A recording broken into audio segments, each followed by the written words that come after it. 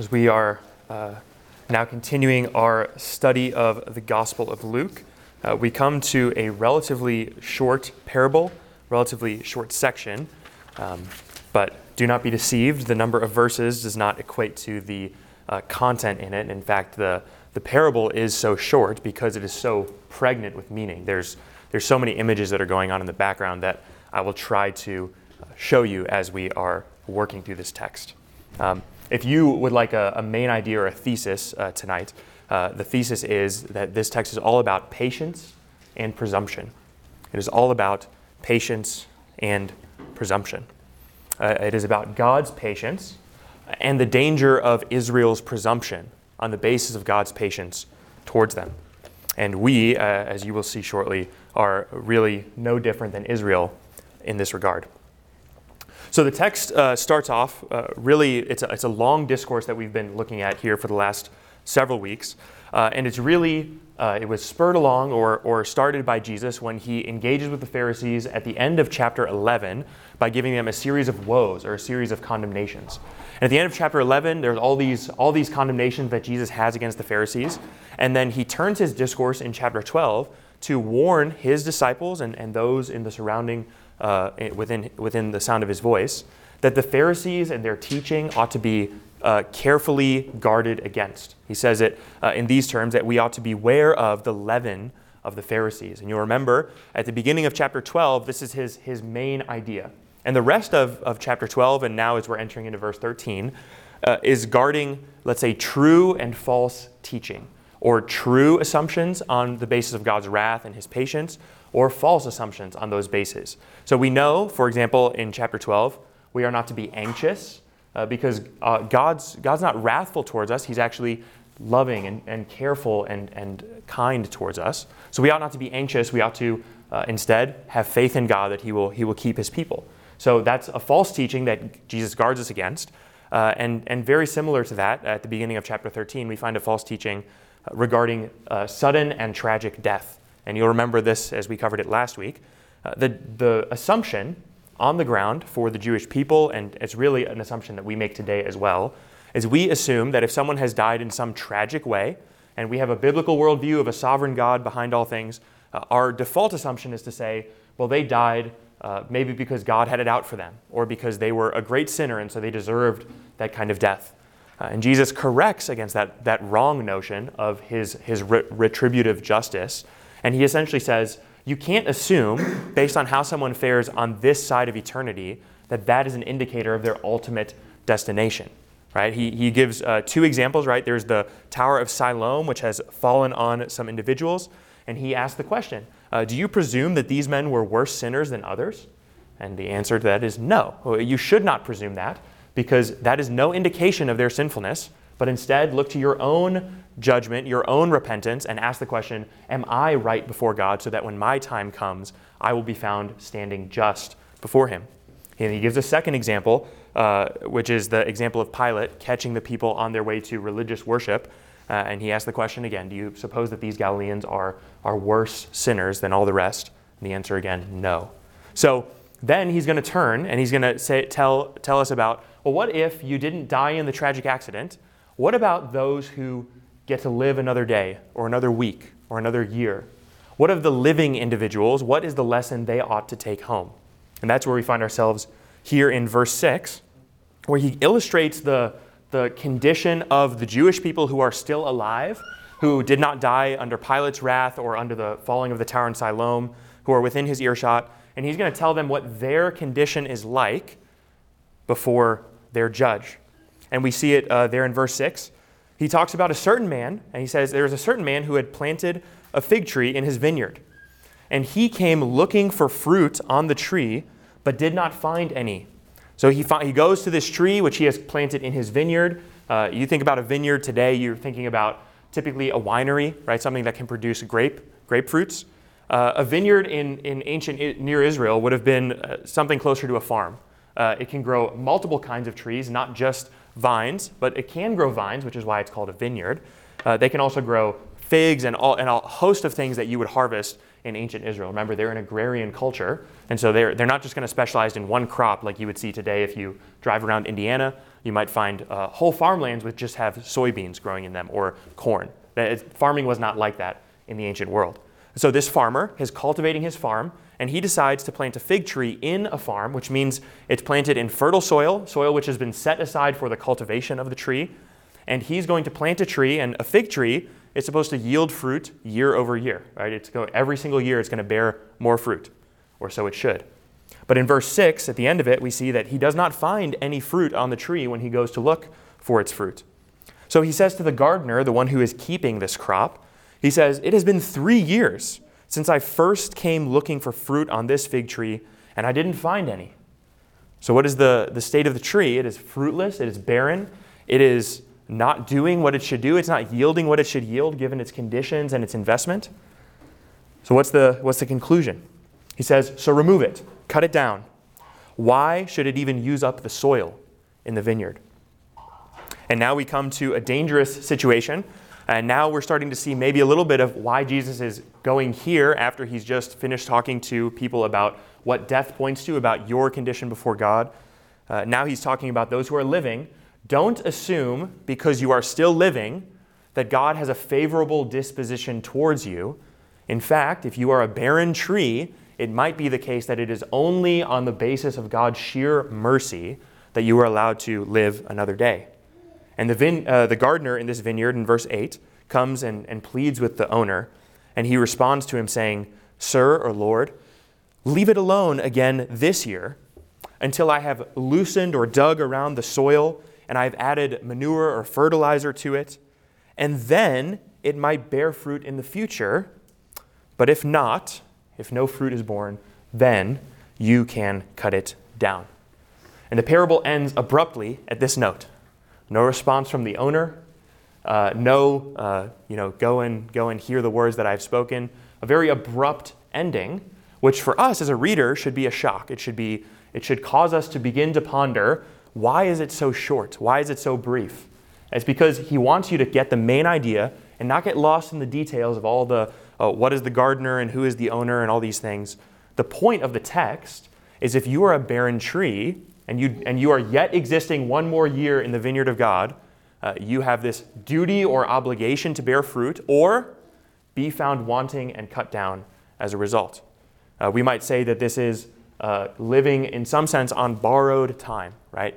All of us, every single one of us, has been given grace by God to not only enter into this world by his sovereign creation, but also to persist in this world and draw breath on a regular basis by his goodwill.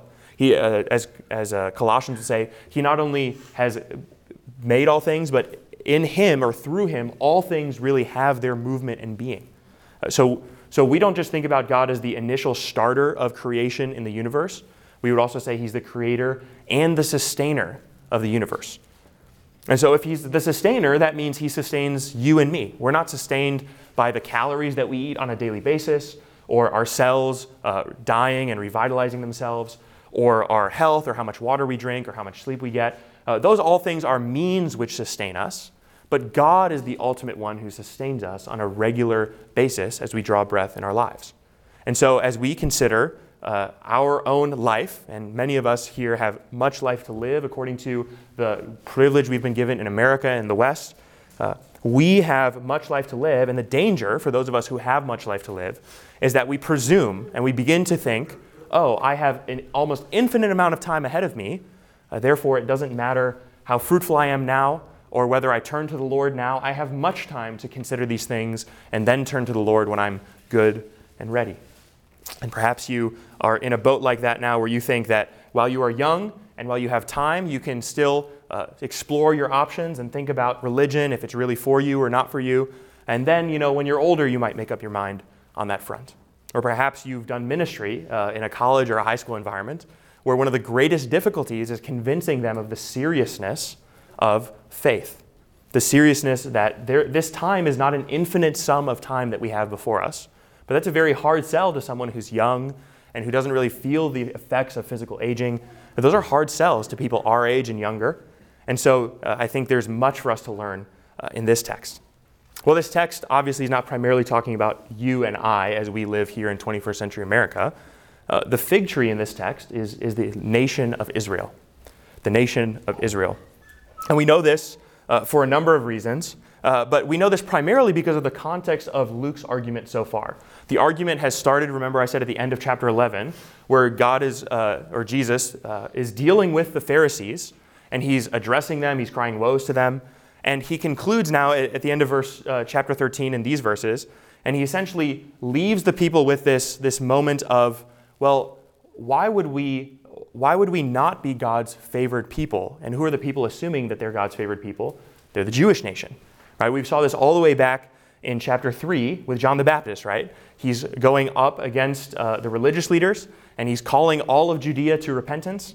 And you remember at that time, John the Baptist says, don't just say to yourself, we are children of Abraham, because God can raise up from these very stones children of Abraham. But he doesn't stop there. He actually goes one step further, John the Baptist does, and he says, behold, even now the axe is laid at the root of the tree. Right? Who's the tree? It's the people presuming that they have life owed to them, that they have patience owed to them, that they have mercy owed to them by God. So the tree is Israel. And the tree is still Israel, here where we find the tree in these verses, because the condition is very similar. It's a fruitless tree. It's a tree that ought to be cut down. And it's a tree that frankly has no justification for making it another year. Okay? There is no reason for us or for a reader to presume that a fig tree would start to bear fruit magically in a fourth year. There is no reason for us to assume that unless something changes constitutionally about the tree. It was already planted in a vineyard. It was already tended by a gardener. Presumably it was already fertilized on a regular basis. There would be no reason for us to assume that something has happened that the tree would not be able to bear fruit in the first 3 years of its life. And so we would be foolish to assume that this text concludes in a positive note, right? Where the question in verse 9, and therefore it may bear fruit in the future, right? It is pregnantly clear by the thrust of the passage that there is not much hope for the tree to bear fruit. And that is the dire situation of the tree. Or if you like how John the Baptist says it, behold, the axe is already there. It's not that it has another year. It's not that it has much amount of time left. The axe is already cracking at the bark, already at the root of the tree, already chopping it down. And the urgency of that is supposed to drive the Israelites to repentance, faithfulness towards God, and a recognition of their barrenness in light of God's mercy towards them. The warning is supposed to call them to repentance. And that's what the warning is supposed to do for Israel, who lives and breathes and sees the witness of Jesus. It's supposed to call them to repentance. And it's supposed to do that for us as well. And I'm going to get there by extension. But first, seeing that Israel is the thrust, the main idea of the text. So in verse 6, 7, 8, and 9, it is laid out for us, let's say, the dangerous situation of Israel as they stand before God and as they stand a barren tree, showing no fruit, showing no repentance. And this is commenting primarily on the nation as a whole. We know in Luke's gospel that there are Israelites who have come to repentance. We know that there are Israelites who have responded to the ministry of John the Baptist. We know that there are Israelites who are sensitive to the work of Jesus and who do respond in faith. So this is not a monolithic condemnation of every single individual Israelite who's ever lived. It is a broad declaration or a broad statement about Israel as a nation, as a whole, is largely unfruitful. It is largely barren, and therefore it stands condemned as a nation. But this is no different, really, than you see Israel before the exile in 1st and 2nd Kings, where the drum of the text is so repetitive that you forget the names of the kings, you forget which sins each king commits, you forget which nations they've sold themselves out to this time or which false gods they've begun to worship this time, because every single king without fail and almost every single Israelite without fail sells themselves out away from Yahweh, away from faithfulness, and towards disobedience. And so by the time you get to the prophets and you see the prophets telling the people, you deserve cutting off from the covenant because of your sins, we shouldn't be surprised, right? The Israelites have been warned and have been given extended time and much extended time, in fact, almost several hundred years of time for them to repent from their unfaithfulness, and they have not done so.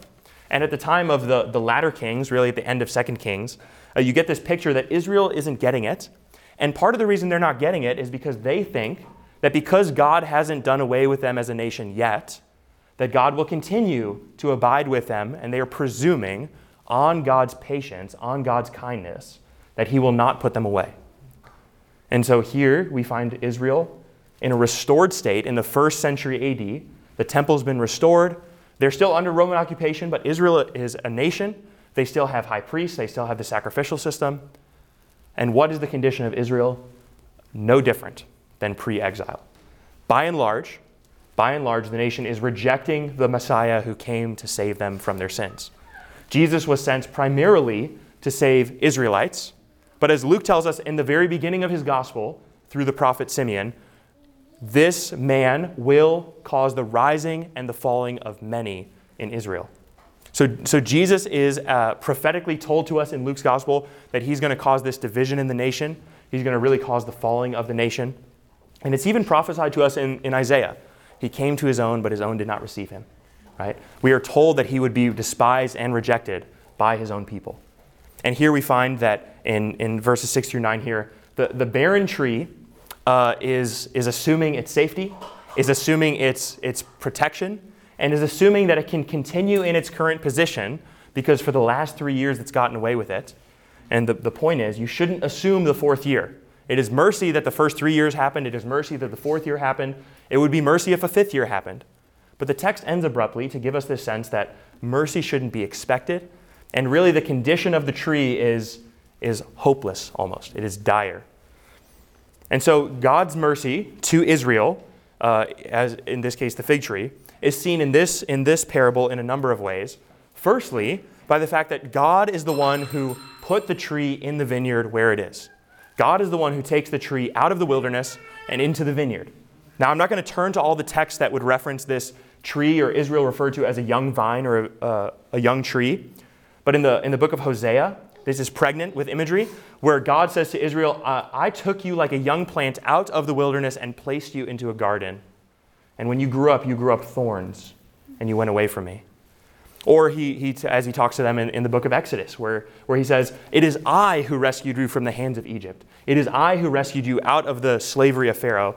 And now you would go and serve the gods of the foreign nations, the Canaanites. And we're to understand that it is God who's, by his own mercy, by his own action, reaches out and saves the Israelites from themselves, saves them from their own circumstances. And so, first and foremost, God's mercy is shown in the fact that the tree is planted in the vineyard to begin with. God chooses to plant the tree in the vineyard, to give it this space, to give it this time, to give it this cultivation, to give it all the bells and whistles of what a tree would need to grow. So it's God's mercy that the tree has its privileged position. And it would be a shame if that tree would assume that that God owed that privileged position to it. But it's only a couple of years later, 3 years later in this parable, where a barren, fruitless tree, not bearing any more fruit, and has never borne fruit, and we find that now the mercy or the patience of the owner of the vineyard is running out. And we ought not to say, well, he's being impatient, because it's just good, sound logic that if a tree bears no fruit, you take it out of the ground and you put it in a tree that will bear fruit. It's very simple. We know this today. You probably know this today if you've ever tried to grow plants in your house. If a plant you're trying to grow isn't growing, you'll try for a certain period of time. You might try for a week, a month, maybe several months. But at the end of the day, you're not going to persist with a plant for 10 years long if it's not growing or bearing any kind of fruit, right? That would be insane for you to do. And so it is here in the vineyard. It would be crazy for a farmer to continue to invest resources into a tree that is taking up space, taking up effort, taking up time, drawing nutrients in the soil away from other trees, if that tree is not going to bear any fruit. So the mercy of God is seen not only in the placing of the tree in the vineyard, but also in the persistence or long-suffering or patience that he exercises towards the tree. And lastly, his mercy is seen in his intercession for the tree. Now, a parable is not an allegory. I want to be careful with how we work this out. If we allegorize parables, what I mean by that is if we take every character in a parable and pluck them out and try to draw a one-to-one to this character is this and this is that, we would miss the point of most parables and we would abuse the illustration. God is not only the owner of this vineyard, God is also the gardener who tends to the vineyard. And it is not as though the Father and the Son are divided amongst themselves about the state of the tree, that the gardener is benevolent towards the tree and the owner is wrathful towards the tree. It is not as though God the Father hates sinners and Jesus Christ loves sinners. God as a head, the Godhead, loves sinners. And his love for sinners is manifest in the work of Jesus to intercede on behalf of sinners. It is not as though God is divided, and so it is here in the vineyard. The gardener and the owner aren't so divided because they both have the same common interest, that the tree would bear fruit. It is the common interest of both. And the owner of the vineyard plays the role of the pragmatic reality of the situation. The tree has borne no fruit, and it must be uprooted. And the gardener actually doesn't disagree with the owner in principle. The gardener simply proposes a little bit more time, a little bit of an extension, a little more time for the tree to bear fruit. But they both agree with the conclusion, which is that if no fruit is born, the tree should be cut down. And this is what it is like, if you like, in the Trinity, really in the ministry of Jesus at this time with Israel, where Jesus, as the second person of the Trinity, goes down to Israel, goes to witness to them, to show them miracles, to teach them, to expound from their scriptures all of the hope that they have in the Messiah, and call them towards repentance and faith in God, and a putting away of their law-based righteousness, and an embracing of God's mercy once again. And he is always interceding on behalf of the Jewish nation in this kind of way.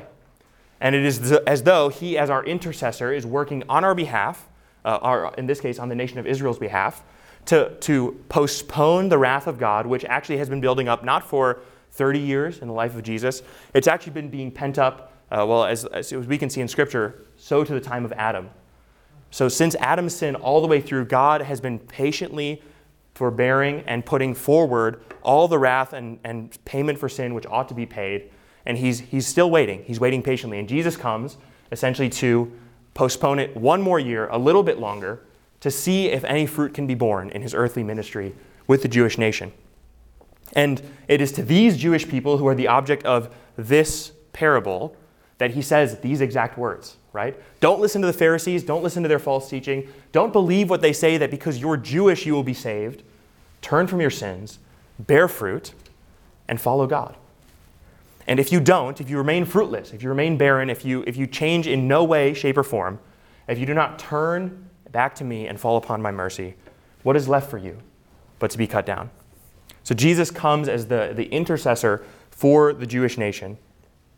So God's mercy is manifest in Jesus' life, ministry, and intercession on behalf of the Jewish people, where he goes from his heavenly abode to earth to essentially testify as much as possible to his own deity, to his own righteousness, to his own position in redemptive history, and to call as many people as he can to believe in him and be saved. And wouldn't you know it, a lot of people still reject him at the end of all that effort. Imagine today, God comes down from heaven, shows up manifestly as a person, walks around and does things that no one could explain aside from they are from God. And a whole host of the world concludes, this is a fraud, this is a fake, and we're good just the way we have it. So it is in the first century AD, where Jesus shows up and manifestly testifies to his deity, and a whole host of people who should rightly expect him to be the Christ, who should know that the Christ is to come to save them, reject him outright. And they have no response to his ministry. In fact, many of them, they don't only not respond, they actually become hostile towards his ministry, to the end putting him to death on a cross. It is not the work of the Gentiles that crucifies Jesus. It is primarily the work of the Jewish nation seeking his death and using the Gentiles as a tool to kill Jesus, that Jesus is killed. So we know that Jesus' mercy is a manifestation of God's mercy towards the tree. And his mercy is meant to bring them to repentance. If Jesus didn't care for the Jewish nation to repent, he wouldn't have come down and interceded for them. If he didn't care if they repented or not, he wouldn't have told them this parable. The parable seems dire, but the point of it is that the diagnosis is supposed to wake them up towards their need for a treatment. It would be like going into a doctor's office and you have, let's say you're a chain smoker, you smoke all day long, and the doctor tells you, if you continue on this path, you will die of cancer. And that's not good news, that's not a fun thing to hear, But the whole hope of the doctor in that interaction is not to tell you that you are condemned as you stand for smoking. The hope of the doctor would be that you stop smoking. And so it is with a dire warning here. The warning is meant to cause repentance and a turning from the behavior which is being warned against. In this case, the barrenness of the tree. So the intercession is between Jesus and the Jewish nation, interceding as the mercy of God towards them. But we could say by extension, all of the ideas which are present here in the first century in these texts also present themselves by extension to the church. Because it is not as though at this point in history the church has only been around for a couple of decades. We have 2,000 years of God's faithful testimony to preserve his church, to keep his people, not only to keep them, but to grow them and to multiply them and to cause a great influence on the world by means of his people. And imagine today you were to discover a church building or a church body or a group of people calling themselves Christian who were fruitless, who no longer counted the mercy of God as something that they were in great need of, who presumed upon God's mercy that he would save them from their sins, who did not think that they really owed God much of anything and they could do whatever they wanted, and simply because they identified as Christian or were baptized into the church, that God would by necessity save them.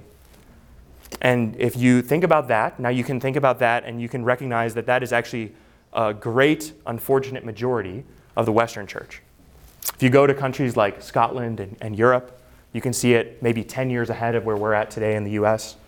But in the U.S. at large, if you go to a large number of churches here in Indianapolis or even in the broader United States, there are a great many number of people who would presume, based on God's blessing on their life, based on the fact that they have many kids, much wealth, a good job, a good family, a good home, they have good resources, that is all manifest evidence of God's favor towards them, and that they do not have sin to confess, and they are presuming upon God's mercy and his blessing that there is no wrath stored up for them, that they are going to be essentially automatically saved by being part of the Christian church at large.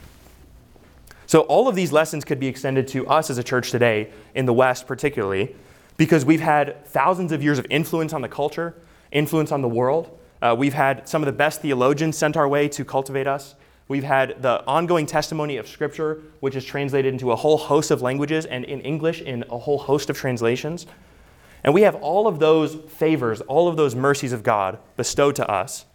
And so how are we really any different than Israel with all of the blessings that it received at the hands of God throughout the ages? Israel receives, let's say, roughly 3,500 years of God's faithful testimony from the time of Abraham to the time of Christ. And we have nearly 2,000 years of pent-up church history testimony from the time of Christ till now. And we can still find ourselves in the same condition that Israel find themselves in, presuming upon God's mercy that we ought to be found favorable before God. And we presume that because God has been patient and merciful towards us. We assume that he has favor towards us to give. And we don't think that all of that is owed to his favor and not to our merit of his favor. Something that always comes to mind for me when I think of our own presumption on God's mercy is my time as a teacher. Now, many of you know before I was called to ministry, I taught in the public school system here in Indianapolis. And the public school system in Indianapolis is interesting in a number of ways. But one of the things that I found most interesting, and my wife will tell you about this as well, is they don't mark students tardy by district policy, which means if a student shows up at any point in time during the class day, at any point in time during your class, you have to mark them present. And now you can imagine what that would do in the mind of a 16, 17, and 18-year-old if they know that to be marked present for a class, I need to show up before the last 5 minutes of this class. I can walk in the door and I can get a full pardon. I can get a full attendance present. There are a great many number of students who I encountered in my first and second year as a teacher, a dominant number of them athletes who had to play games that night, who knew they had to attend every single class that day, and who would only attend each of those classes for about 5 minutes apiece, showing up within the last 5 minutes, walking in like they own the place, not unpacking their stuff, no notebook out, no ability to learn or desire to learn, but presuming, because they know, that I have to mark them present by policy. And they began to presume and presume and presume on the basis of the district's kindness and patience that this was something that was good for them or in their best interest, or that somehow me marking them present was a stamp of approval on their behavior. Now, this is something that is dominantly present, for example, in the high school system, and it was a struggle for me for almost 2 years of teaching students to get them to understand that me marking them present was not approval of their tardy behavior. That actually I desired much more for them, which is for them to show up on time, to learn, to study, and to cultivate knowledge in my class. But this is very much what it's like for the Israelites in the time of Jesus. They assume that because they still have Pharisees, because they still have a sacrificial system, because they still have a temple, because they haven't been expunged as a nation, because they're not like the Samaritans who've been interbred with all the Gentiles, because they still have all this good godly worship, because they still have the Torah. They assume, because they have all these things, that all of this is a signed, stamped seal of approval on their behavior, on their actions. And they aren't waking up to the fact, and this is what Jesus is warning them against, that they are actually in a dire situation before God. And not only could these ideas, by extension from Israel, go to the church at large, but also, just like they could go to an individual Israelite to call them to their own bearing of fruit, so it could by extension go to every single individual Christian who would identify as a follower of Christ. And here is where we get into a doctrine of what we would call justification. How are you found right before God in the end? I might say that if you can for a moment just think and try to answer that question, on what basis will God find favor in you on the day of judgment? What is the basis that he will vindicate you or condemn you? Now that second question, if you are justified before God, will that manifest itself in your life? Or maybe I could ask it a different way. Must that manifest itself in your life? One of the great dangers of, one of the great privileges of being part of the Protestant church is that the doctrine of justification is by grace alone, through faith alone, in Christ alone, to the glory of God alone. There is no merit that we have on our behalf of anything that we can earn before God. But one of the great dangers with that is we assume that that necessarily means that we can say faith, that we have faith, and that we can assume that that faith does not need to impact us in any way on the ground. And there are many people who are deceived in that way. If you want an exposition of this, just read all of James's letter, particularly chapter 2, where James asks the question, what kind of faith can save a man? If a man says he has faith, but does not have accompanying works, can such a faith save him? Now, he's not saying, can you have faith and works and that save you? What he's saying is, if you have a faith, a real faith, the kind of faith that will save you, won't that faith have works associated with it? Maybe I could say it as Luke says it here. If you're a tree that won't be cut down, a tree that is found present and justified in the garden of God, won't a healthy tree bear fruit?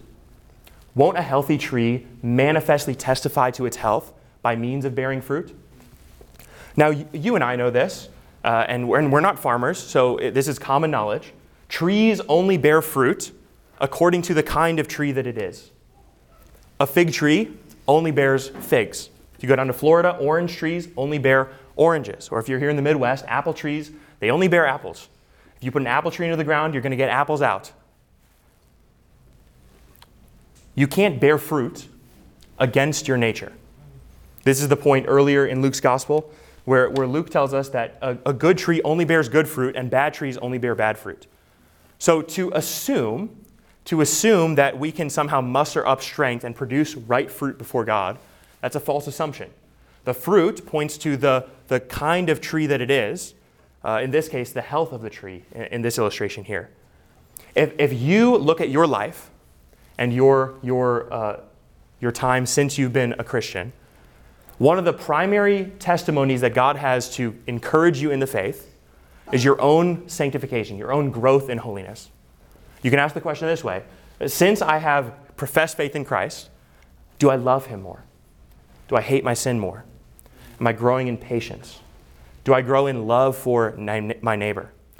Am I able to resist saying evil things against my enemies?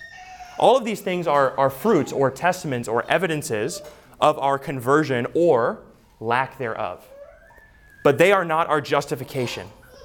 If you were to try to religiously orchestrate your life so that you never spoke ill of a neighbor, so that you controlled your tongue perfectly, so that you woke up on time every day, so you read your Bible the right amount of time every day, but it never had any kind of love in you, it never resulted in any kind of growth towards God in that way, that would be a true testimony to the fact that you think fruit can justify you, but fruit points to the kind of tree that it is.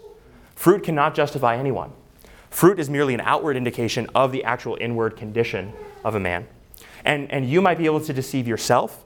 You might be able to deceive others around you. You might be able to deceive some of the wisest and the most mature Christians in the American church. But you will never deceive God on those bases. God is a perfect judge. He sees everything rightly. He doesn't need to look at the fruit in your life. He can actually look at your heart. He has the ability to perceive down to your soul. Are you aligned with Him? Are you in Him? Or are you not? And this is one of the manifest realities of life in this world. Sin and suffering and all these things we've been talking about the last couple of weeks, all the tragedy in life, it points to final justification or final judgment. And looking at those realities, justification or judgment, ought to always call into our minds questions such as, am I right before God? And if so, on what basis? Now, I hope as I ask you that question, you would say it was on the basis of Christ's finished work on the cross. You say it not in those exact words, but that should be the thrust of your answer. Because it is only on the basis of Christ's finished work on the cross that you are justified. It is not on the basis of how much Bible you read this morning or how long you spent in prayer before church. Those are all things that can evidence the love of Christ within you, but those things do not merit God's love towards you. So it is here with Israel in the first century with Jesus. Imagine the Pharisees, the most religiously observant of religiously observant. They could name all the rules associated with keeping the Sabbath, and yet they did not love keeping the Sabbath because they did not love the God who gave them the Sabbath. And so it can be with you and I. We can deceive ourselves into thinking that we love God much because of how well behaved we are or how good our actions look to the outside. But the reality is that at the core, none of those actions change anything. The leopard can't change his spots. The Ethiopian can't change his skin. And neither can you, O wicked man, change your own heart.